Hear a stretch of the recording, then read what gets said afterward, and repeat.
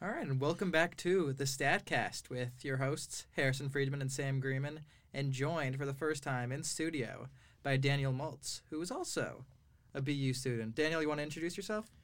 Yeah, sure. I'm Daniel, sophomore here at BU, proud journalism major and avid Yankee fan. Pleasure to be on the podcast.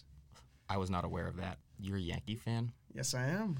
I thought it was a Mets fan. No. Oh, You crazy? That would have been more fun. I mean, you've had the same number of World Series wins in this decade. That's Actually, true. fewer appearances. That's Yeah, also that's true. also true. Yeah.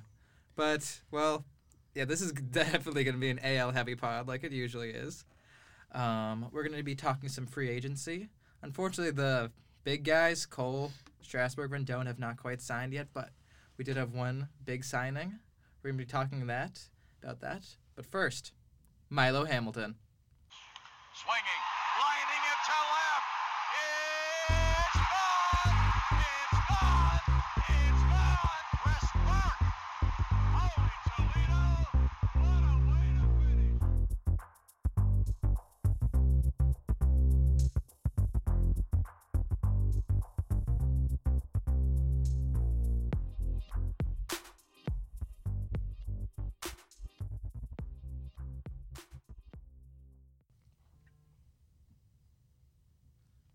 All right, and welcome back to the StatCast. So, first thing on the agenda, the biggest signing of definitely free agency we've had so far. Bigger than anything we really had by this point, I would say last year, or even the last couple years, is Zach Wheeler to the Phillies. Sam, why don't you start us off? So Zach Wheeler signed a 5-year, $118 million deal with the Philadelphia Phillies. Phillies were not the highest bidder. That was the White Sox. They bid $120 million on him. Really? Yeah, and the same thing happened with Machado. I'm pretty sure they had the higher offer, but they lost out on him. White Sox are definitely willing to spend. Like, we saw they paid for Grandal, who was probably the best catcher in the market, might be the best catcher in baseball. And they, 4 years, $75 million, somewhere in that range? 73. So the White Sox, they want to get better. The one issue that they've had is I think we've talked about it on the pod before, is they're really bad at developing prospects. Like, you have Yohan Moncada, who went to the team. You had Michael Kopech. They both went to the team in the Chris Sale trade. They were both, I think, top 10 prospects in baseball, maybe the number one hitting and the number one pitching prospect even at the time. But they haven't been getting better. The White Sox as a team Moncada Yeah, I was about to say Moncada was top 10 in WAR this season. He had a fantastic top 2019 10. season. Maybe among rookies. His WAR was 4.6. If Really? that's not top 10 in the league, that's definitely top 10 among second basemen. I didn't know he was that good this year. I thought he had like a decent season. I didn't know he was a breakout. I'm pretty sure he hit like 310. He had 315 with a 915 OPS, finished 21st in the MVP voting for whatever that's worth, significantly cut down on his strikeouts. And you can't forget the fact that the kid's only 24 years old. He's still got plenty of time to develop. And I think if you want to talk about the White Sox ability to develop prospects or the lack thereof, I think that really is only concentrated to their pitching. I mean, you look at how they've... Remember Rodon? Where the heck is he Rodon gone? was supposed to be the best, have the best slider in baseball, and he might still have it, but he sure hasn't been able to use it very well. I mean, his slider only looks so good because every time he freezes a hitter with it, it's because of bad umpiring when they call balls strikes. Oh, there were some great gifs of him when he was in college, just making pitchers flail away helplessly. I mean, that's in college, but it was still like a 70 at least grade slider when he was coming out. Where did he go to college? He went to college, NC State, right? He's a Wolfpack guy? Yeah, I think he's NC State. Wow. I remember that. Okay, That was, surprised me. what a draft that was. Yeah. That was the Brady Aiken year. Yeah, when Carlos Rodon is the best of the top 3 pitchers drafted. Yeah, you know who the other guy was? You know who the number 2 guy was? It was Tyler Kolek. Oh, Do you even know that name? I do. Yeah. He was with a prospect with the Marlins, right? Yeah. Didn't he retire from baseball? He might have. He was like 6'6" from Texas. Nolan Ryan's like pet project. He could throw 100 easy, but he was wild as hell. And so, yeah. The Astros, So was Nolan Ryan. Yeah, but except Nolan Ryan figured it out, and Tyler Kolek. He didn't exactly... He threw... Listen. He's the all-time Yeah, leader in yeah. walks. Yeah, but he's also the all-time leader in no-hitters. And strikeouts, but like... With Kolek, unfortunately, he was too hittable. And so Nolan Ryan at least was able to get to the big leagues. Yes, in his first couple of years, he was pretty bad. He was pretty embarrassing. But he eventually figured it out and is also the all-time leader in strikeouts as well as walks. So yeah, listen, Nolan Ryan was the biggest freak of nature to ever play this game. The fact that he didn't hit the league's injured list once until he was in his early 40s is something that I don't think we ever saw before him, and we'll probably never see again. Yeah, an absolute workhorse. We don't like Justin Verlander might be your definition of one of those guys today, but we saw how he did in the ALDS on just 3 days of rest. Mark Burley was the original workhorse. Hey, Well- White Sox guy. Yeah, Mark Burley back in the day was quite a guy. Let me tell you. Mark Burley. Yeah, but he got by throwing 88-mile-an-hour fastballs that, if you didn't locate it, 2 no-hitters. Yeah, but at the same time, that's 2 out of his, 400 major league starts? Burley He was like another Maddox kind of guy. Yeah, except Greg Maddux was elite. Mark Burley was just an innings eater. Mark Burley was. I wouldn't say innings eater. Mark I Burley would think- finished Do you think he's near the ace? top of a couple Cy Youngs. Okay, I wouldn't He go never that far. won one, but he was very good pitcher. He finished in the top 5 once, never ranked any other season. He was pretty good. He threw what was it? Perfect game. Yeah, and a no-hitter. Yeah. Yeah, but that's worth about 5 cents in the grand scheme of things. Yeah. It's a memorable moment, sure, but how many guys who've thrown perfect games are in the Hall of Fame? Yeah, I mean, Burley's Less than not the going to thing. make the Hall of Fame. Never. But what was he on? He was on the World Series winning White Sox team, right? Yeah, he was on the 05, 05 team. He was on. I think he was the best pitcher on that team, wasn't he? Okay, was Javier Vasquez on the team by that time? I think Tim Danks. Danks wasn't on the team in 05. Danks, wow. It was Burley, Freddie Garcia, Oh. John Garland, Jose Contreras, and Yeah, Burley was Duque. Burley was definitely the ace of that team. I don't think anyone's ever going to go around calling John Garland an ace. But yeah, Oh, that's a staff full of. I feel like that's a staff full of 34-year-old pitchers. it sounds like it's a staff full of Arizona Diamondbacks. Is what it sounds like. Actually, Yankees, I would say. only one of those 4 pitchers at that time was over the age of 34. Yeah, but then wait till Wait till they're 34. but they turn 34. But no, whatever. White Sox, I like what they're doing this year. I hope that more teams do it. I like what the Reds are doing. I know Sam I am ecstatic. is a huge fan of the bright future Reds. That's a decently deep lineup that they've got. It's kind of scary. Like Aristides Aquino, you're finally gonna get a full year of him. I don't think that's a good thing. Listen, As much as I want to believe in him, hit him 7th. He'll hit some bombs. It'll he'll hit be some kind of bombs. exciting. but I mean, feel like he'll best case scenario for him is Chris Carter. best case scenario is Chris Carter. That's Oh my not God. good. Yeah, 40 homers a year in this. 40 home runs, batting your weight with 220 strikeouts. You're okay with that? Yeah, Chris Carter, like 40 home runs in a really good year. I think he did that once, maybe twice. There was one like, He really disappeared. yeah. If you're gonna try to say that a young player's peak is Chris Carter, Okay, maybe That's- Maybe give me Joey Gallo. Joey Gallo's a guy like who can hit the ball 500 feet and has kind of finally started to figure out how to like take walks and hit singles. Because Joey Gallo hit 100 home runs before he hit 100 singles. that's Yeah. true. Which is insane to think about. He was actually really good last year until he got injured and missed the rest of the year. Yeah, but if you're gonna just talk about those two guys, the difference is that Joey Gallo is a fantastic fielder with a cannon for an arm, and Chris Carter had a cannon for an arm. He just was He just kind of played first lumbering. base. Yeah. I've He played some left field. I remember those days as an Astros fan when we were That's right, he deep was in the awesome. doldrums. I haven't heard a single thing about how Aristides Aquino can play defense. And if you look at how he's projecting for a full season, he's on pace for about 35, 40 walks and 170, 180 strikeouts. Yeah. That's not very good. Yeah, but, But did I not say that's almost Chris Carter-esque? yeah, minus Yeah, walks. except that I think, Chris Carter didn't Arist- walk that much. Aristides Aquino is younger. He's an outfielder. He might be and able to put something together. he can make contact more than once a week. But Okay. Yeah. that in a division which really is going to be sort of up for grabs, the Cubs seem to not be trying very hard. Like they They seem can't. Yeah, they seem They're to. so locked up with so many ridiculous contracts. They have no And financial flexibility. They really can't trade. The Between Astros- you, Darvish, John Lester, Tyler Chatwood, and Jason Hayward, that right there is enough to Tyler completely handcuff you. Yeah, there's looking at trading Wilson Contreras to the Astros. Yeah, I saw that. Which, for whatever reason, someone on ESPN said the Astros should trade Forrest Whitley for Wilson Contreras. That's right, not well, happening. What if but- they trade Kyle Well, how Tucker many- for Contreras? Well, No. how many years They of wouldn't trade control either of does? them for Real Muto. Well, if Wilson Contreras Just has 16. he has 4 rookie, years right? of team control left, I would make that trade. Yeah, but those are all ARB years. So Forrest Whitley might be a top of the rotation kind of guy. Those might. Yeah, but those don't come around every once in a while. Wilson Contreras is a proven starting catcher. He's a solid defender. You know that he can hit. He can play 4 or 5 different positions on the field, and you could control him for 4 years. You're going to tell me that you don't want that? You could re-sign Robinson Chirinos, get 3/4 of production for half as long, and keep Forrest Whitley and the potential of that. Chirinos is 8 years older, has way, way lower of a ceiling. And a lower floor than Contreras. At the same time, though, Chirinos has a history with Verlander now for a year. He's got at least some with Greinke. He knows the Astros staff. Do you really want to give...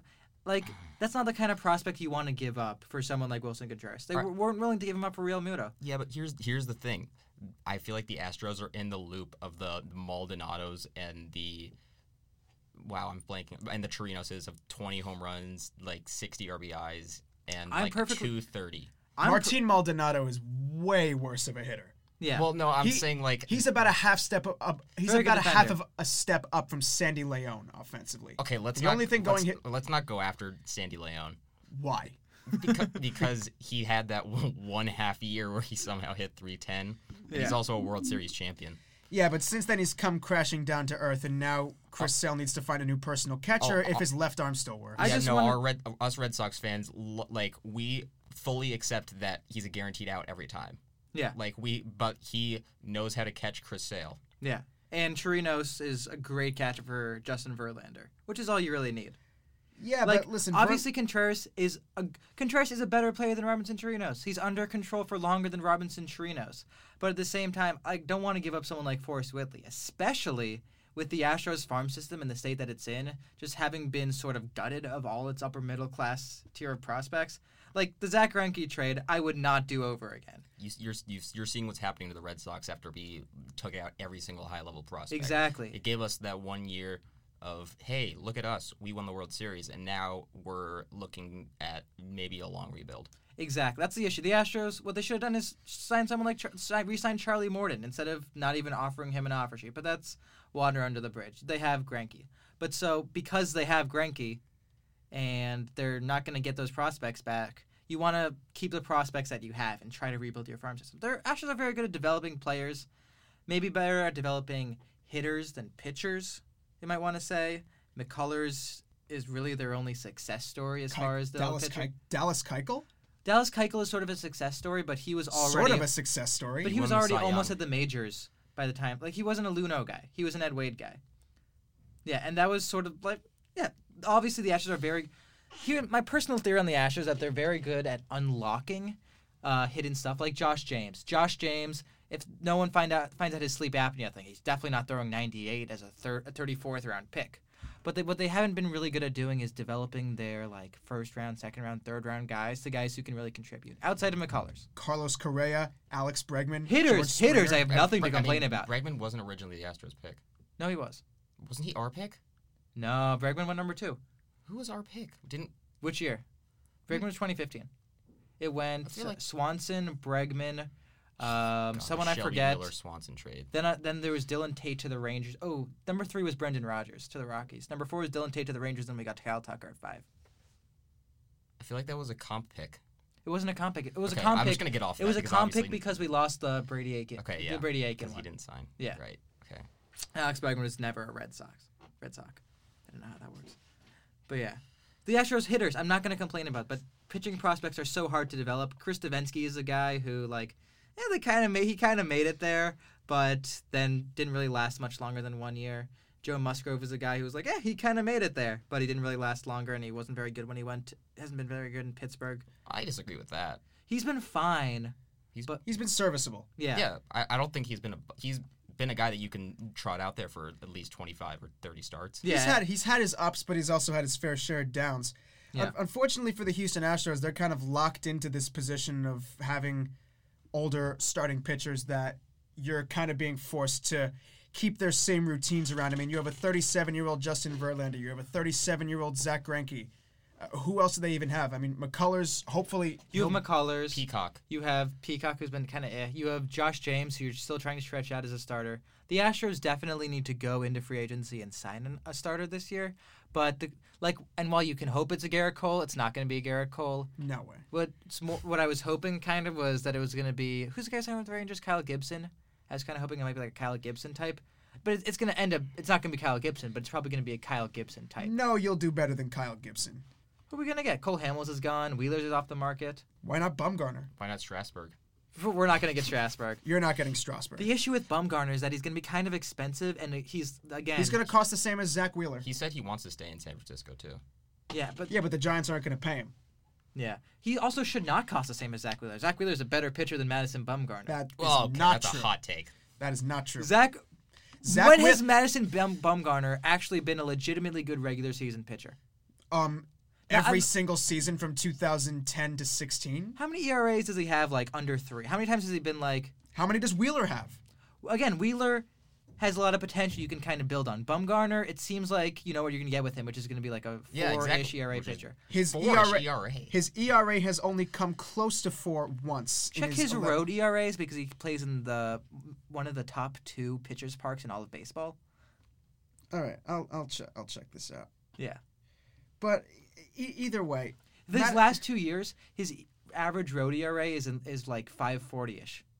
That's really not good to see, and especially in Minute Maid Park, especially with Justin Verlander gave up more than half of his runs on home runs this past year. That's why, but so did every pitcher because the balls were juiced. And Major League Baseball broke its previous home run record by almost 600 dingers. The balls might be fixed though. But they might be fixed. They better be fixed. Playoff baseball seemed just fine. I know, which is so crazy. And by the way, for his entire career, Madison Bumgarner's ERA at AT&T Park, or whatever they call it now, 2.72. On the road, it's 3.53. Yeah. That's right. It's Oracle Park now. Oracle Park. That's what. Is it really? 3.53 is still very, very good. He's good. That's better than Zach Wheeler. What has it been the last couple years, though? Let's see. He hasn't been healthy. Again, here's the thing. He made 34 starts this year. He made 34. I thought he was. Yeah. No, he was a workhorse. He just was. He's fine. He still is. I mean, this past year he's a workhorse. Yeah. I mean, Madison Bumgarner, if you want, I would love Madison Bumgarner to be like my 4th starter, even my 3rd starter. Third starter. Are you joking? But he's not an ace. But he is. He's not an ace. He is 100% an ace. I'm sorry. What is your definition of an ace? Because we might have 30 aces in this league, and Madison Bumgarner's an ace. A pitcher who is dependable, and every time he takes the mound, you have a higher chance of winning than anybody else on the team. With him on the mound than anybody else. He is the guy who, when he takes the mound, you have the best chance to win. He had So you're saying that there's exactly 30 aces in the league? No, there's plenty of teams out there that don't have aces. But that's Bumgarner the thing. It's dependent on the team. Bumgarner was very good right around the trade deadline, which made for a very interesting decision by the Giants, which was basically, we can't trade him because we might make the wild card, even though they didn't come close to it. No, they didn't trade him because they were going to ask for an entire team's farm system, because if they wanted to trade him to a playoff team, then they know what kind of a playoff pitcher he is, and they were going to try to milk every ounce of a farm system. How do you know how good of a playoff pitcher Bumgarner is when he hasn't been the playoffs since 2015? Well, you can 2016, sorry. Well, you can look at how he performed in the 2010 and 12 World Series. You can look at how he carried the San Francisco Giants to a World Series championship in 2014. You can look at how he shut out a white-hot New York Mets lineup in the 2016 wildcard game. He probably has the lengthiest successful postseason pedigree of any pitcher of the Cliff Lee. Cliff Lee, best postseason pitcher of all time. No, Curt Schilling's the best postseason pitcher of all time. But that's it. All time? That's a hot take. It's not. I feel like it's not. Cliff Lee as the best postseason pitcher of all time is also not a hot take. Well, because it's just wrong. How is it wrong? How many World Series did Cliff Lee help his team win? 0. Yeah. Every playoff team that he was on lost while he was on it. He lost in 2009 to the Yankees he lost with Philadelphia in 2009 to the Yankees. He lost to the Giants in 2010 with Texas. He never made another World Series. The thing about Cliff Lee, though, is that he was like Mike Scott back in 1986. He's the guy who you just pray and pray and pray doesn't get back to him, because if it does, you know you're losing that game. That's what Cliff Lee was like in the playoffs. He's the kind of guy who you like. If Madison Bumgarner is like a gun for hire for the postseason, Cliff Lee is like the elite version of that. Madison. Oh, I don't think he's. I think they're on a very similar playing field, as far as maybe not fine. Maybe not the elite version of that. That's a little maybe might be hyping him up too much. But Cliff Lee, back in the day, was very very good in the playoffs. He was until the World Series, when it mattered the most. How often was he even in the World Series? Only twice. Yeah, he was with the Rangers. He was there in 2009 and in 2010. Yeah. And for every other playoff team that he was on throughout his career, which I think the only other team was the 2011 Phillies. Was he on the 2007 Indians? Yes, he was. Or that might have... No, I'm pretty sure he was hurt. Yeah, no, I think that was... Because he didn't start a game that year. I think that was the year that he was hurt. My point is that, Cliff Lee was a fantastic regular season pitcher, but 9 out of 10 times... He could have taken your team to the World Series, but once you got there, he was not the guy who was going to bring it home for you. It was Halladay. I think that's sort of a misnomer, Roy Halladay also he lost in 2011 a big Game 5 to Chris Carpenter. He got outdueled by the Cardinals. I miss Chris Carpenter? One of the biggest what-if seasons, the 2011 Phillies. Yeah. Facing the similar situation. That was the best starting rotation of the 21st century. Oswalt. Who was... He's going to say the Astros. I'm going to say the Astros. Which Astros? Last year. 2018? 2018? That was Verlander, Cole, Morden, Keuchel, McCullers. I would take the 11 Phillies over that team in a heartbeat. Not in a heartbeat. They didn't go out of turn once until August. Wonderful. I don't think the 11 Phillies did either. Yeah, I'm pretty sure. I think the Astros have the most strikeouts of 2018. The Astros have the most strikeouts of all time for a rotation. Congratulations. And the lowest ERA of all time for a rotation.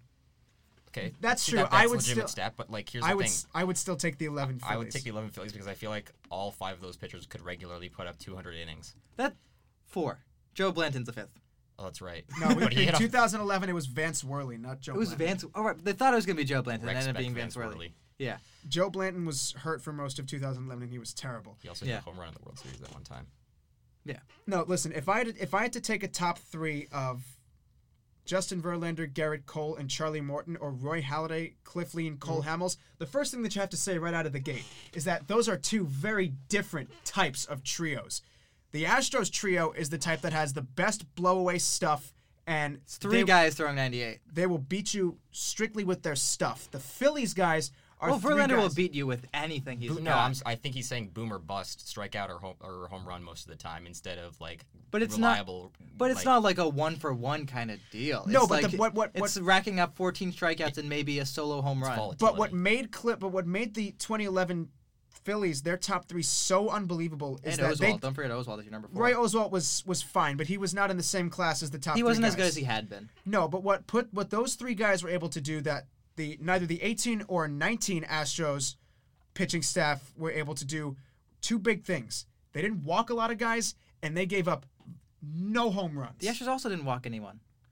The home run thing, I think we're okay blaming the home runs on the balls that were Verlander may not have given up, 38, 39 home runs this year, but, Roy Halladay in that 2011 season, he pitched 233 innings and gave up 10. I agree that is a top 2 rotation of the 2010 of the 21st century.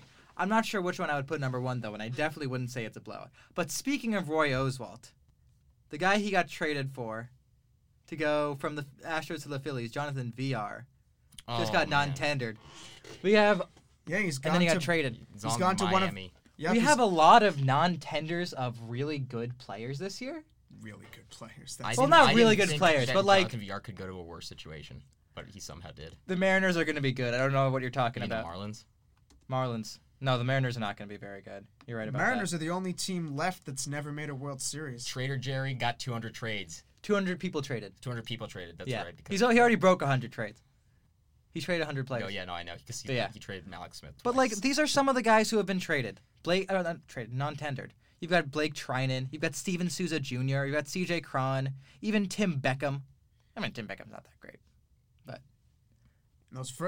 listen, just for those 4, Blake Trinan, Kevin Gossman, Addison Russell. Oh, Kevin Gossman's fallen off a hill. Well, Kevin Gossman turned his season around when he became a reliever with the Reds, but Blake Trinan's last 2 seasons looked like night and day. He was the best closer in baseball in 2018. He couldn't get anybody out in 19. Very much Edwin Diaz-like. But Edwin Diaz didn't get non-tendered. No, because he has a contract. Blake Trinan... Well, Edwin Diaz is still under team control. Edwin Diaz is 25. Blake Trinan is 31. Yeah. And is an arbitration-eligible player. Steven Souza Jr., I can't remember the last time he was on a ball field. It has to have been at least 2 years ago. It has to have been at least 3 years since he was productive. I mean, I understand why all these guys get non-tendered. Yeah. It's because they're either constantly injured or they're constantly non-productive. Tim Beckham. Domingo Santana's good. It's just that the guys Domingo Santana's a decent hitter, but VR might have been the best player on the Orioles this past year. Oh, he without a doubt was. Nah, the Orioles had a couple of underratedly good hitters on their team. Okay, I agree. They have Mancini, they had Alberto, who hit over 300, and they had Nunez, who hit 30 home runs. I know. The 2019 Orioles couldn't pitch their way out of a paper bag. They broke the record for home runs. They had given. what's his name? They had their John Means. John Means, yeah. John Means was okay. He was fine. Listen, the Orioles gave up 100 home runs to the Yankees alone en route to breaking the. I think they broke the record for most home runs given up in a season in July. So, listen, Baltimore had a few decent hitters, but but they had a few decent hitters, and Jonathan VR might have been the best of them, and he could play a decent shortstop and a decent third base, and he also stole pretty fast guy. 40-something bases. Yeah, he's a fast guy. Yeah, listen, I'm not saying I'm sure he's going to have a fine season in Miami, but Jonathan Villar is not the type of addition you make that turns you from a tanking team to a winning team. That takes you from, let's say 60 wins to 65.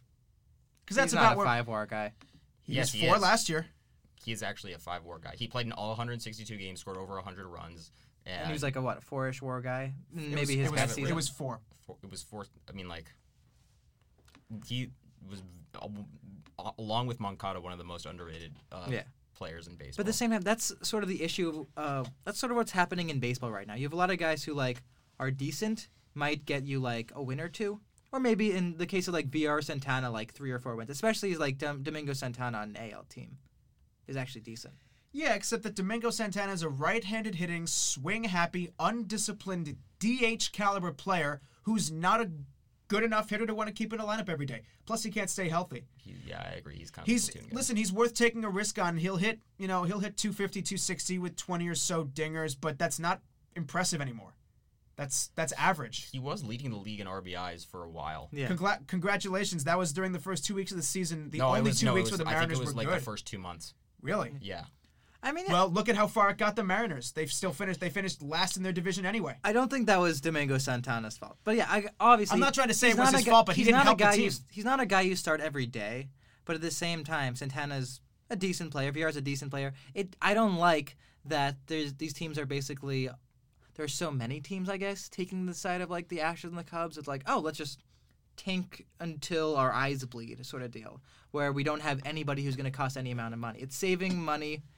Yes, but what exactly is the goal there? Listen, every team teams don't go over teams don't turn around and suddenly go over the luxury tax. Teams, even when the Yankees are acting like the Moneyball A's, you know that you've got a problem. Well, the only reason that the Yankees sort of acted like the Moneyball A's in 2019 is because it was out of necessity. When you have 30 different players accumulating 39 total IL stints, you kind of have to go all Moneyball A's style and go fishing on the island of misfit toys. Go through the trash heap and hope you find a hidden gem. And they didn't. Here's a Mike Tauchman. Here's a Mike. Yeah, but my issue is more in Gio Urshela, Cameron Maben.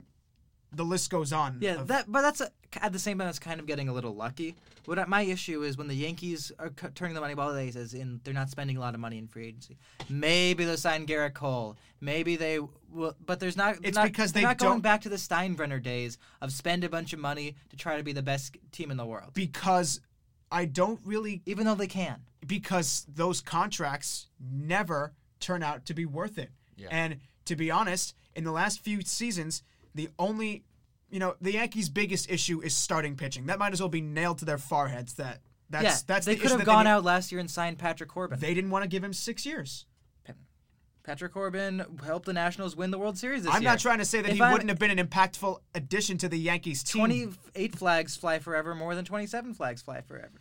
Yes, but Brian Cashman has been doing this for a long time, and he knows the type. He's very much trying to do the opposite of what George Steinbrenner used to do. He doesn't want to throw money at everything that moves because you get stuck with a lot of contracts that you may not like.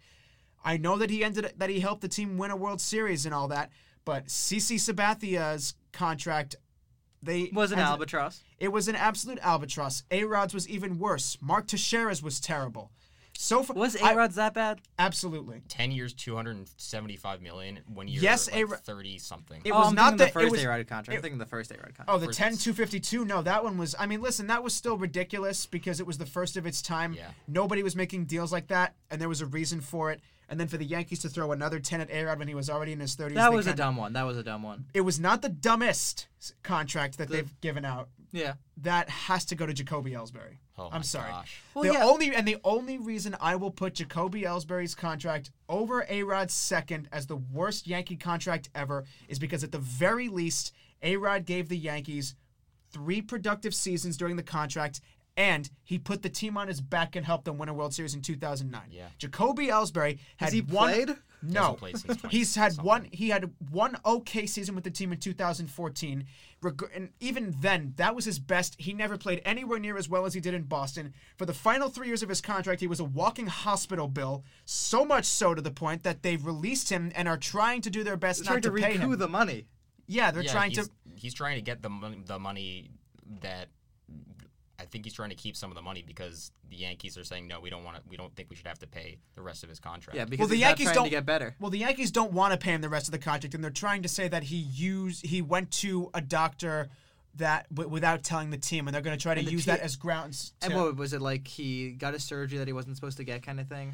Well, I mean, I'm not sure what all the details are of what exactly the Yankees are accusing him of, but when you are a professional athlete making a $143 million contract, you need to let the team know what you're doing to your body. If you go behind the team's back and do something that the team doesn't know about or the team would not have approved of, that's ridiculous. I agree. I think the Ellsbury thing is a serious issue. And but I think they probably should get the money back. You can understand, though, based off of how Brian Cashman and the Yankees have had a lot of duds with their big contracts, you can understand why he's being a bit timid with trying to hand out contracts to certain players.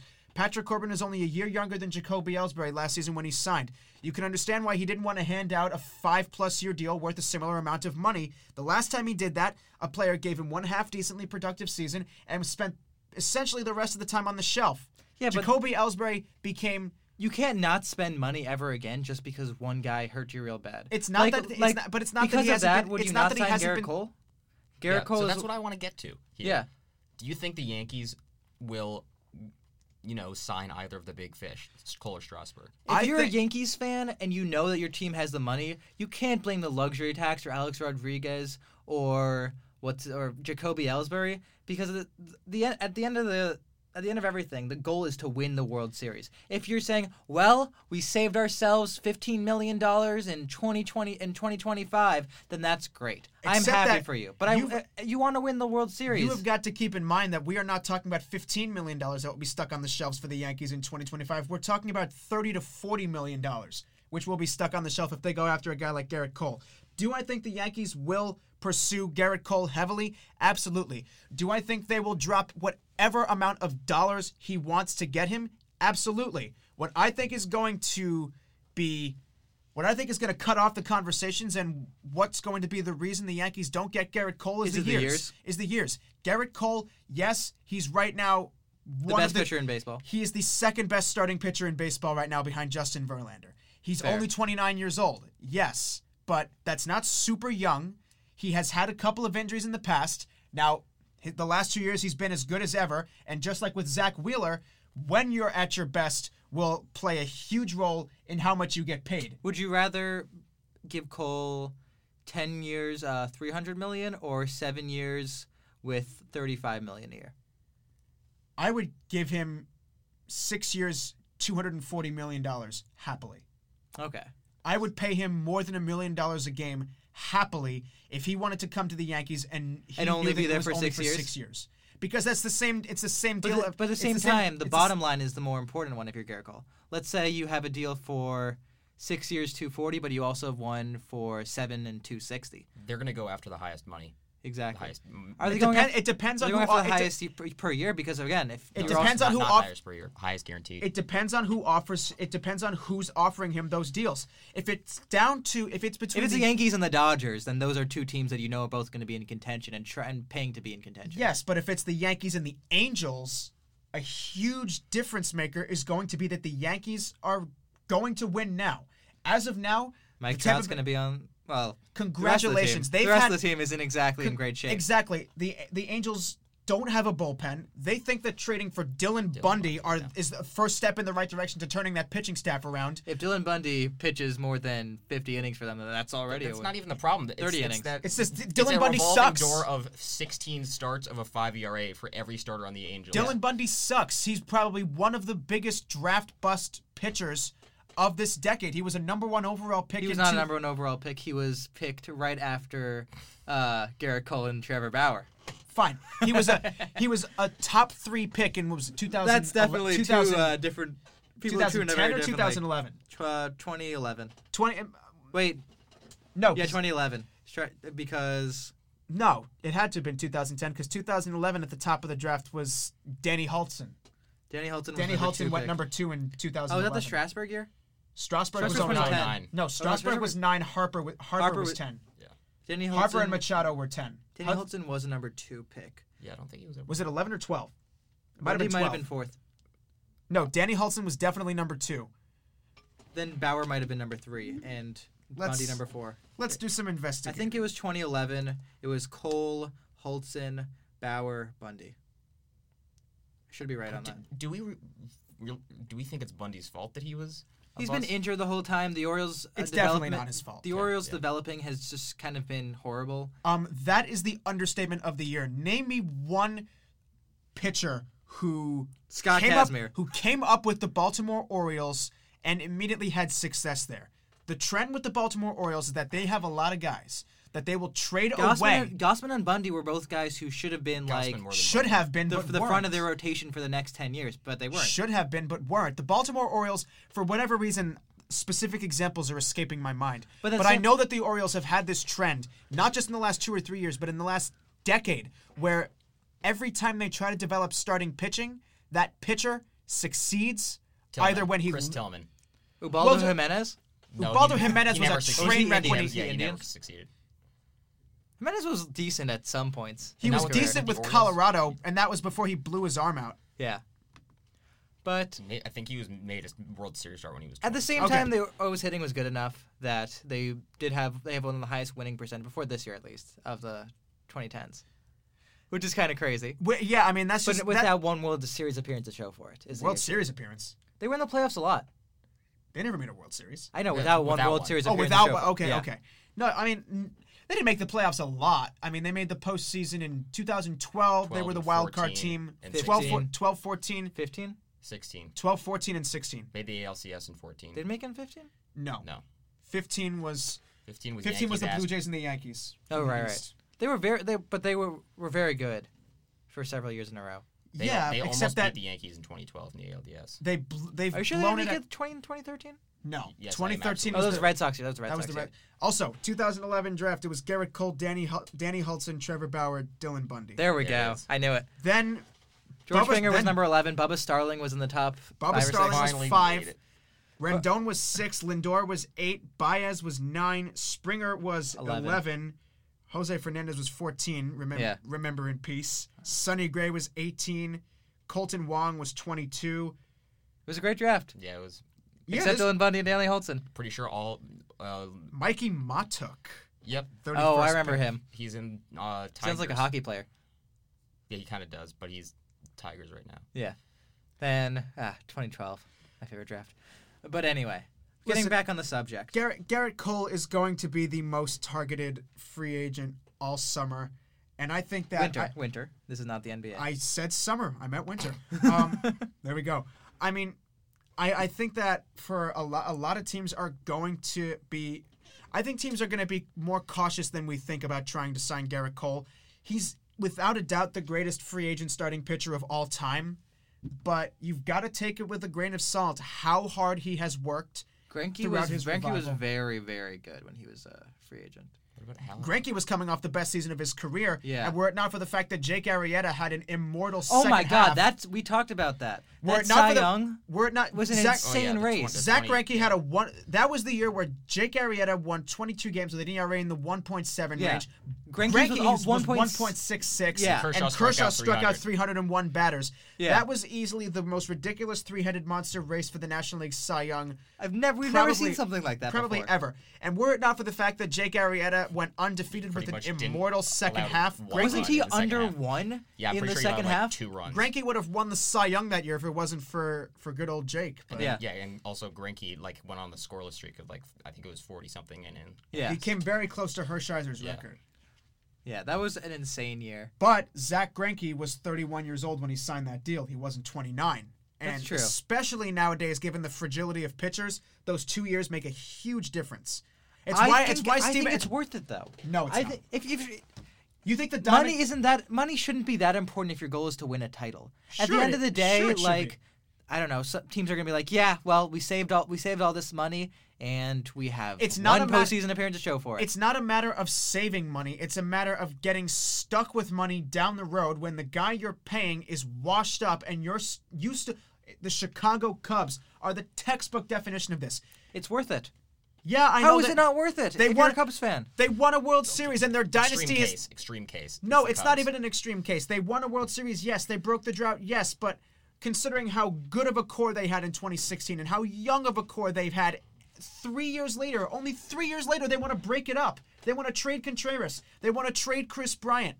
That's ridiculous. The issue is because they made bad choices with their starting pitching, and also people just kind of hit a wall. Exactly, but you're validating my point that it doesn't really matter. You get unlucky. It doesn't matter if you spend a lot of money, if you don't spend a lot of money. The way that the Cubs built their team was basically, we're going to build our hitters through drafting them, and we're going to sign free agent pitchers, and they did a really good job of that, and it mostly worked out for them.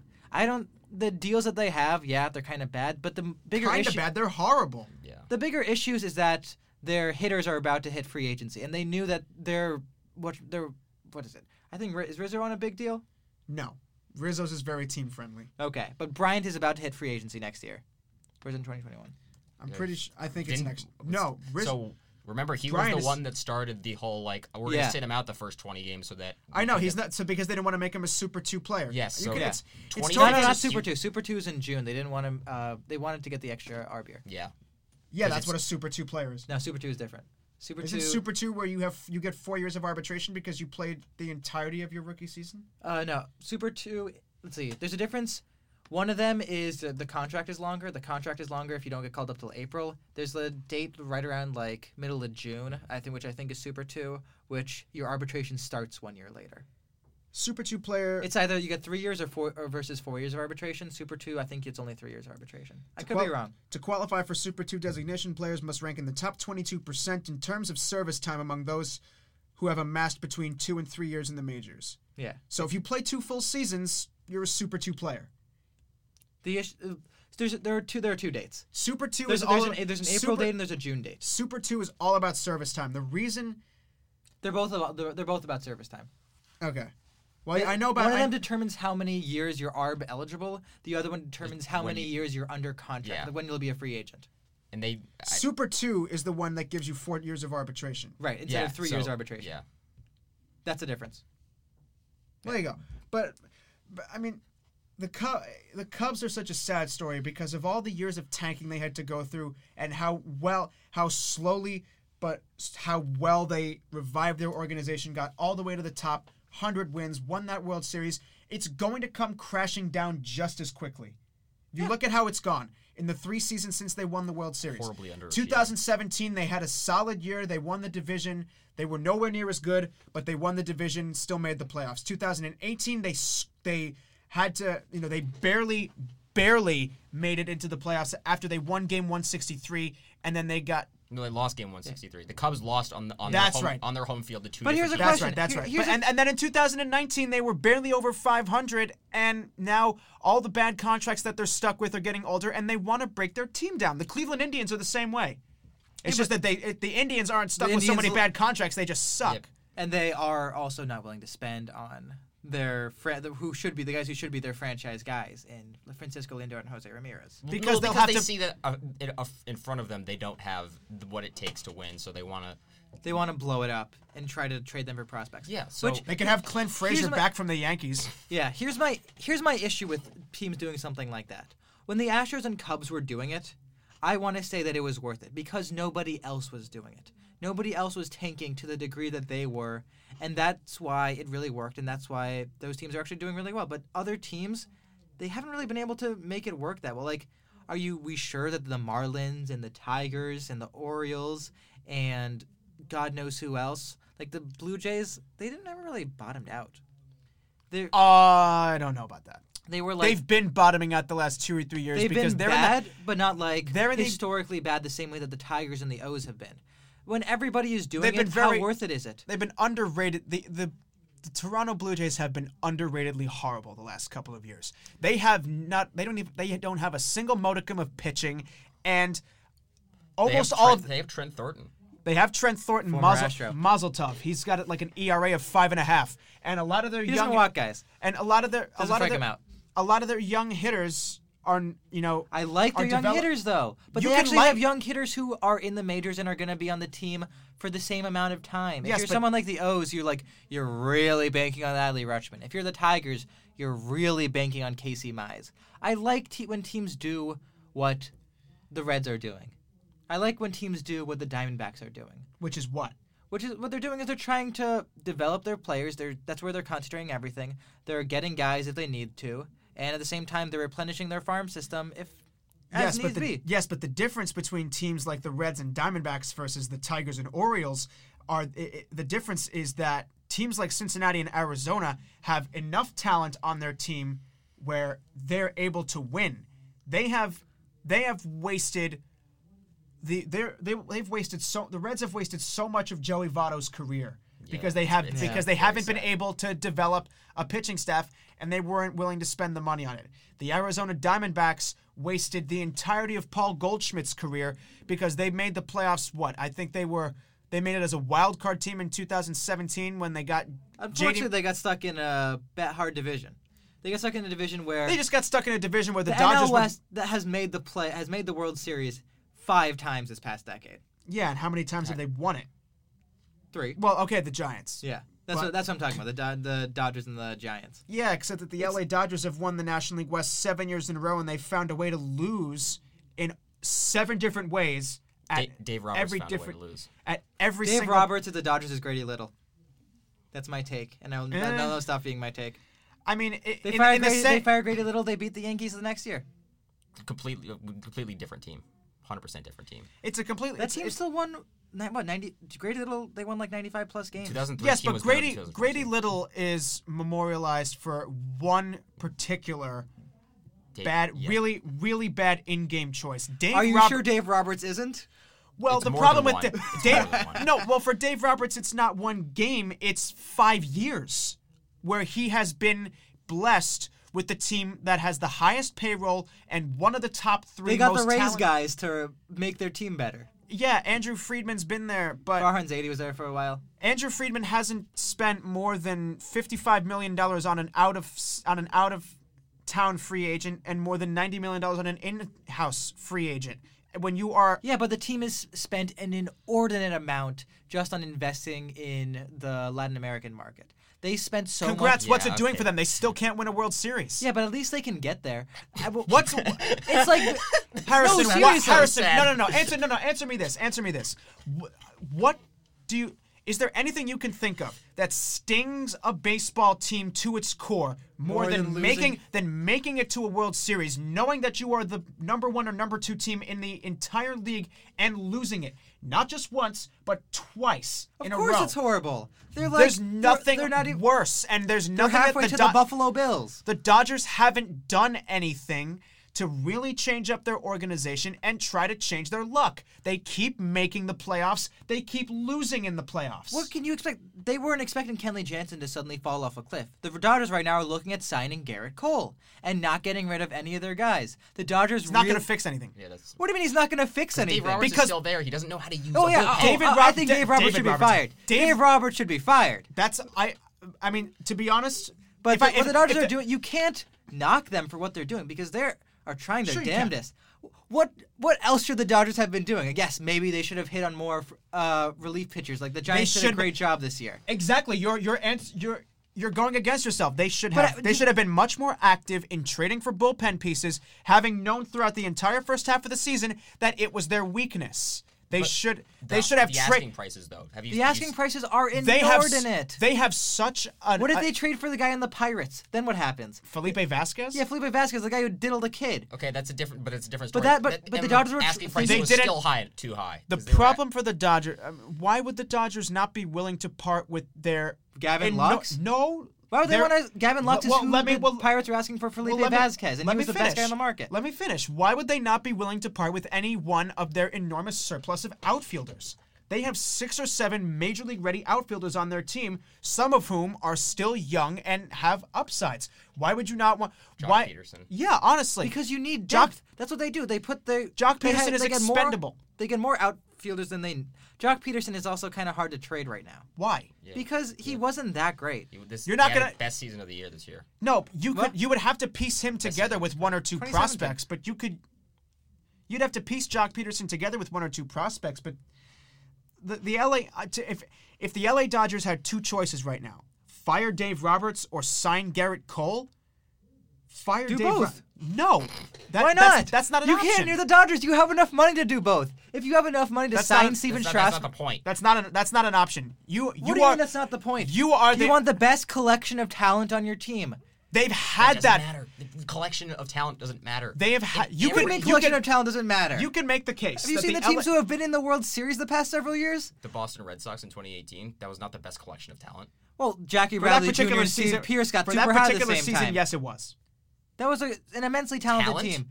Not performance, talent. Dodgers were more talented than the Red Sox. The Red Sox performed better than the Los Angeles Dodgers did not have a bullpen.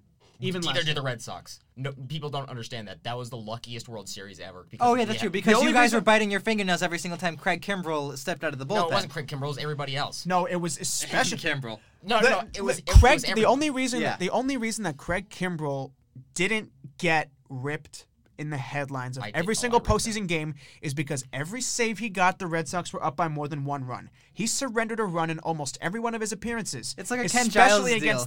Well, when Ken Giles won the Ashes in 2016, 2017. Right, so here's my theory. Closers don't forget how to pitch if they're not in a save situation. Yeah.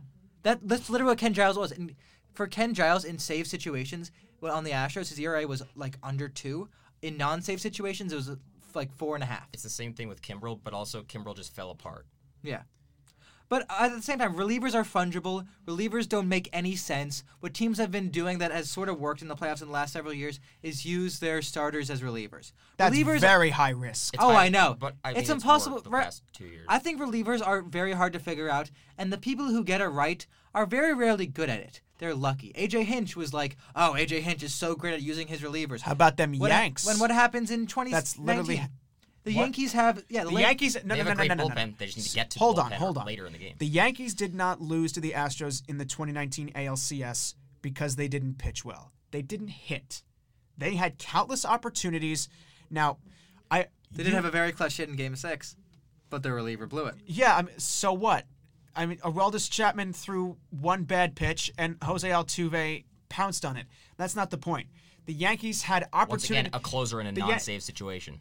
Exactly. Yeah. The Yankees had opportunities aplenty to win Game 2, and their offense did not show up when they folded in Games 3 and 4. And while the offense was folding, things got even worse when the pitching had 2 rough games. But I guarantee you that if the Yankees offense had woken up earlier in that series, and if the team was fully healthy throughout that whole series, i.e. Giancarlo Stanton and Aaron Hicks, You can say that about any team, though. The Astros had a terrible offense most of the Rays series. The Astros had terrible offense most of the Nats series. That's not true. The Astros slugged their way past the Rays. They didn't pitch their way past them.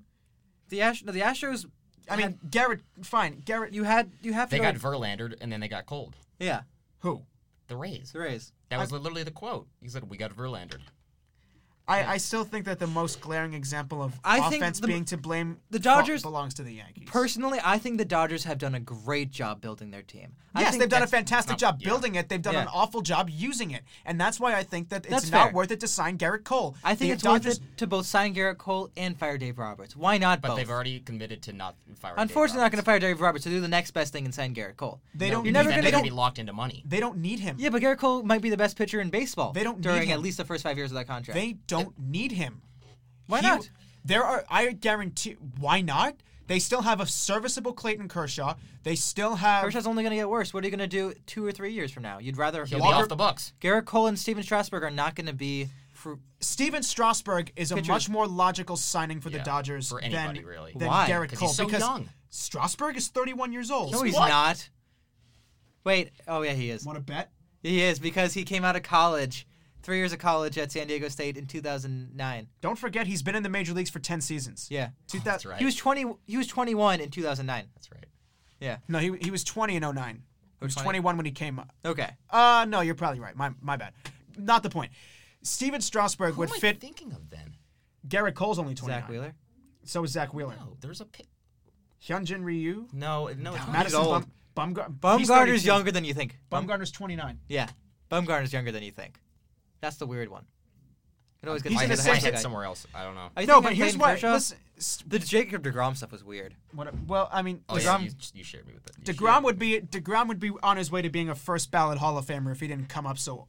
It's like 25, 26 years old. He came up when he was 25, which is such a shame because you can argue that he's been one of the 5 best right-handed starting pitchers in baseball during that time. He has back-to-back Cy Youngs, and unfortunately, he compares really, really well to Clayton Kershaw's first 6 seasons. His first seasons compare pretty much the same. The issue is Kershaw came out of high school. Kershaw was 5 years. Kershaw came up to the major league when he was 20. But anyway, Steven Strasburg is a much more logical addition for the Dodgers. Tell me why. Garrett Cole's been better. Yeah, except that Steven Strasburg he had his most dependable season in the last few years. Garrett Cole didn't? I'm not trying to say that. Steven Strasburg, you will have to commit to for less years, and he will cost you less. It will be very close to the same, though, because, first of all, no. Don't forget that Steven Strasburg signed the largest deal in the history of the MLB draft. Scott Boras is not... Because he was that good. And he remains... Well, Garrett Cole's better. But, Garrett Cole's better. But here's and that's why he's going to get less money. Here's the big. It's not like that much less that it's worth it. If it's yes, it is. They're not going to get anywhere near the same. They're not getting anywhere. If it's $5 million less a year, there is no difference. Over 6 or 7 years, that's $30 million.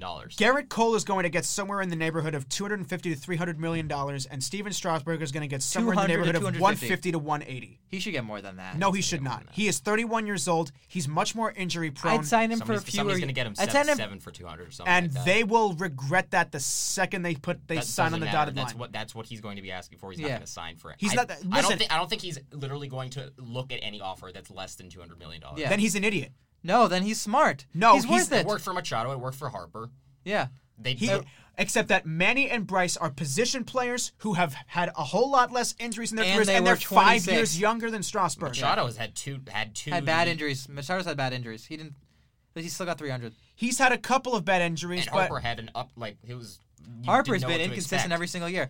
Steven Strasburg has shown more pitchers than Bryce Harper. Pitchers are has shown more than Manny Machado. Pitchers are so much more fragile. You cannot judge free agent pitchers and free agent Then hitters you should the same pay way. more for the pitchers who aren't. No, you should do the opposite. Greinke and Price, they got paid over $200 million. You think? How's that working? I'm fine with it. You're joking. I wish Greinke was getting. Greinke might be worth $10 million less. But David Price is the reason. David Price, I would not be happy with. But Greinke, I'm fine with. Okay, then I guess it's a hot take that I'm happy with David Price. Yeah, I guess it might be a hot take that I'm happy with Zach Greinke. You shouldn't be. Why not? You should not be happy with David Price. He's not done as bad as you think he has. He has not been worth $31 million a year. I don't care. But nobody is worth what they signed for. Max Scherzer is worth every penny. Max Scherzer's got a weird Kershaw deal. has been worth every penny. Clayton Kershaw's been tailing off. I don't Fair, care. He's still. but- If this, you know what? Justin He's only just Verlander started has to been worth every penny. Now there's a guy who's been worth every penny. Max Scherzer's been more worth. Yeah, Max Scherzer. Well, Max Scherzer has a smaller deal. 7 years, 210. 7 years, Technically 210. 14 years, 210. What? Okay. Deferred well, money. Yes. I don't care about that. That doesn't matter. Max Scherzer is the only pitcher thus far who has signed a 7+ year deal of that magnitude who has proven to be worth it every step of the way. He's been Scherzer's top. been one of the best pitchers in baseball. He might have been the best pitcher in baseball the past 5 years. Yes, but that's over a longer period of time, and Steven Strasburg has not been there. This is how I kind of view it, though. Right now, we have a dearth of legitimate MLB depth right now. And the free agency market has been kind of showing it. You have guys like Harper and Machado who are getting insane amounts of money, but also they're worth that amount of money because you're not going to get somebody else like them. People are willing to overpay for guys who are at the top of the game. It's kind of what we've been seeing in basketball, where the middle class gets squeezed out in favor of younger guys and superstars. Steven Strasburg is a superstar. He might not be the level of Garrett Cole, which is top 2 pitchers in baseball, but he's easily a top 10 pitcher in baseball, and every few seasons he's going to be top 5. But also, can we go back to Zach Wheeler? Because I think Zach Wheeler is going to be the next Garrett Cole. Oh, please. Yeah, no. Do you know who the most... Okay. I know that his second... His similarity score is closer... The first person he's closest to is Garrett Cole. In what? Basically in his pitch profile, like what he throws, how fast he throws, the spin rate on his stuff, the stuff that he has. Here's something I want to tell you with Zach Wheeler. What Zach Wheeler he basically throws the same pitches as Garrett Cole does. He's got a very good slider. He's got a very good curveball. The issue is he throws his sinker at a very similar rate to what Garrett Cole did when Garrett Cole was in Pittsburgh. And he throws his fastball about 6 inches lower than Garrett Cole. Not 6 inches. Are you saying the Mets don't know how to develop pitching? What? Maybe. But that's just not true. They've had They could develop it. They can't maintain it. It's the same way that the Pirates have. No, the Pirates can't develop anybody. The Pirates have had good pitch.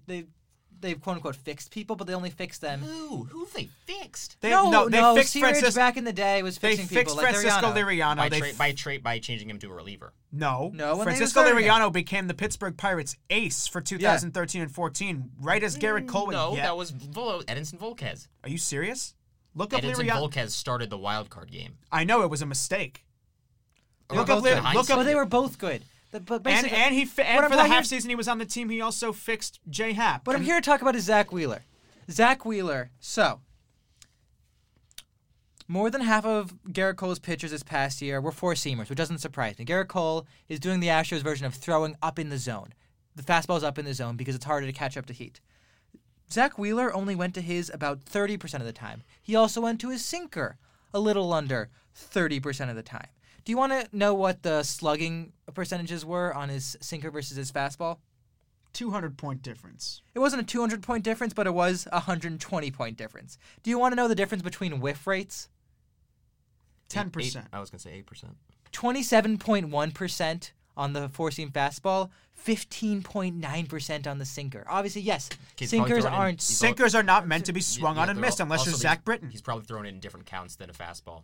Than a straight fastball. No, he's throwing in relatively similar counts. Wheeler is not the type of pitcher who is looking for a strikeout every single time he comes up to the plate. But he should be. Garrett Cole wasn't that guy. Remember, Garrett Cole, his strikeouts were it was 7.8 or something his last year that he was in Pittsburgh. And then suddenly, you turn around and Garrett Cole is the best strikeout pitcher in baseball, and he's the second coming of Pedro Martinez. People were like, that's the guy who he is out of college, but no one really but then he wasn't really showing in the majors after his rookie year.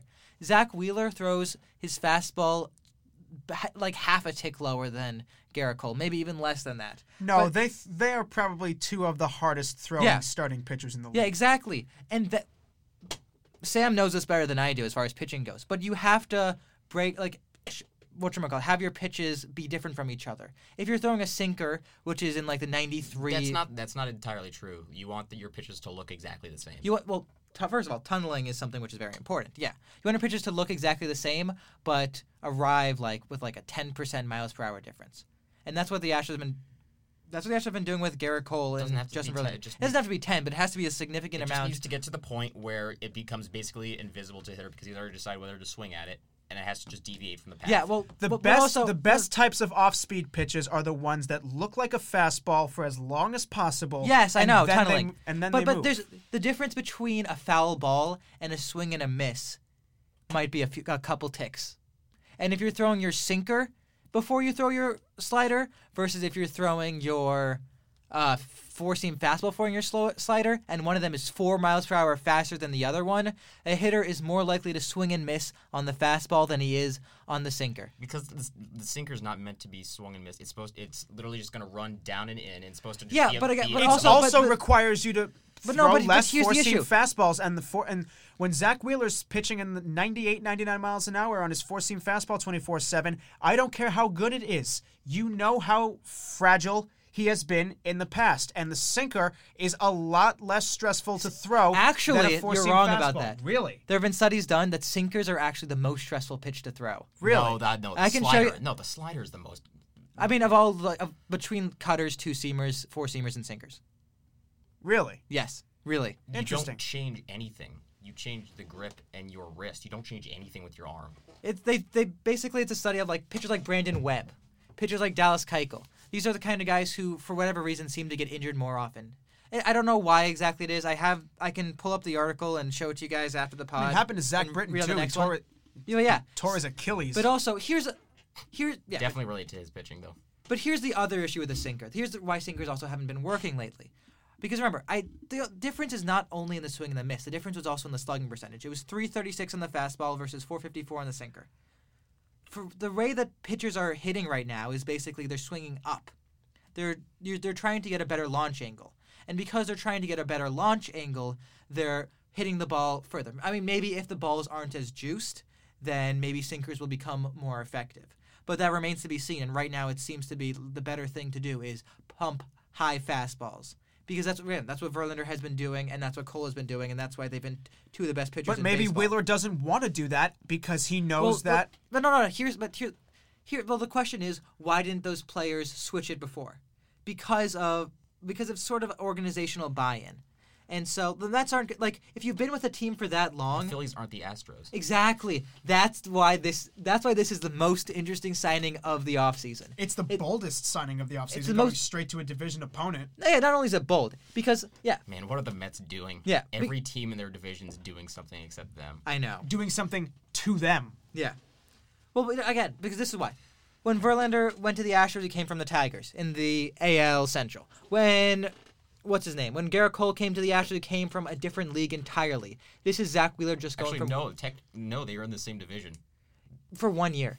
No, for 0 years. For no years. I'm making a joke. The Pirates and the Astros were in the same division. Well, I mean, Garrett Cole was... thought you meant like Garrett Cole. Cole came up in 13, and the Astros moved in 2012. Oh, yeah, 13. Yeah, that's right. 2012. 13 was the year... Yeah. Okay, yeah, so that was just a bad joke anyway. But yeah, no, I thought that was the point. But anyway, so that's why this is... The Phillies are basically betting that that Zach Wheeler is going to be the next Garrett Cole. It's not surprising. It's not going to happen. Well, this is why it's also not the reason why it's less likely to happen is because the Phillies don't have the same infrastructure that the Astros do, and the Phillies are in the same division. I don't think that it was the cheating that was helping Garrett Cole and Justin Verlander. The cheating didn't help the pitchers as much as it helped the hitters. It did. I don't know how it could have helped the pitchers. I'm just trying to take a stab at the Houston Astros because the Yankees do lose a lot to the Houston Astros. It's not low-hanging fruit right now. No, it's not because I'm the Houston. It's not because I'm a Yankees fan. It's because the Houston Astros have lost so much validity as an organization for what they did to win the 2017 World Series. I'm not trying to say. I know you're. All I'm going to say is the Astros had a better road record that year than a home record. In 17? Yeah, and in 2018. And they only used the camera at home. That's probably why they started cheating. And no, the entire year. What?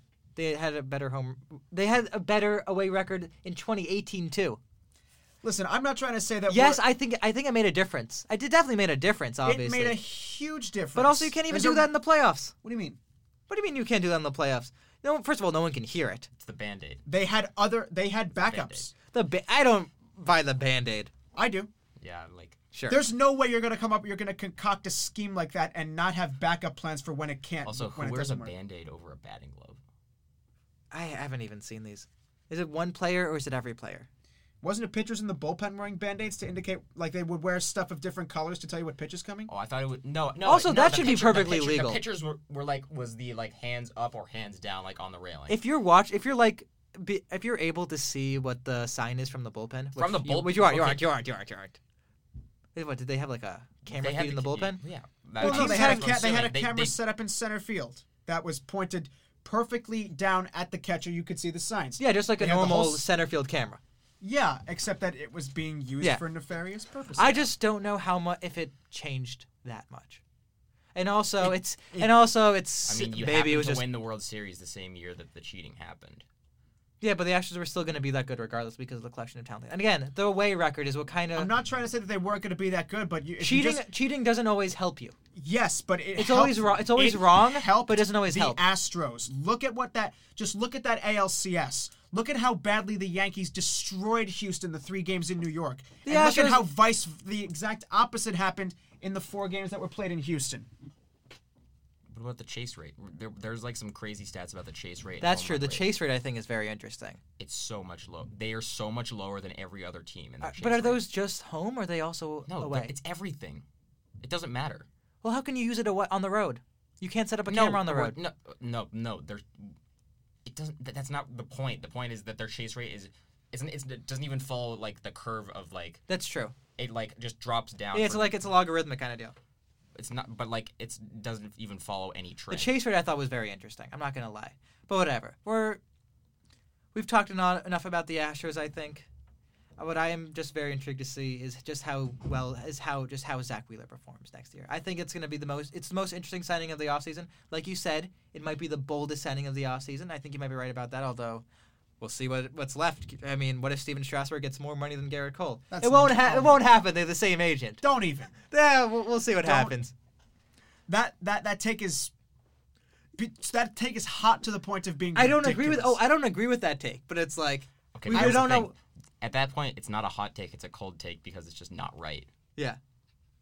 I mean, I don't think it's gonna happen. But I don't know if it's gonna be the boldest signing of the offseason. But I'm very intrigued to see just how well Zach Wheeler does. All right. This was a good pod. This was very fiery. Yeah. A lot of animosity. Yeah. Well, I mean, when it comes to free agency, when it comes to this kind of stuff, I think that it's a very hot stove this year, which I'm very glad to see. And I can't wait to see how the rest of it turns out. I can't wait to see who Garrett Cole signs with. And I hope Steven Strasburg signs with the Padres. But that's just me. All right. That'd be nice. Padres are still going to be terrible. Might be good. Padres are the bright future team that we've bet our house on. All right, so until next time, I'm Harrison Friedman. This is Sam Griedman, Daniel Multz here with me.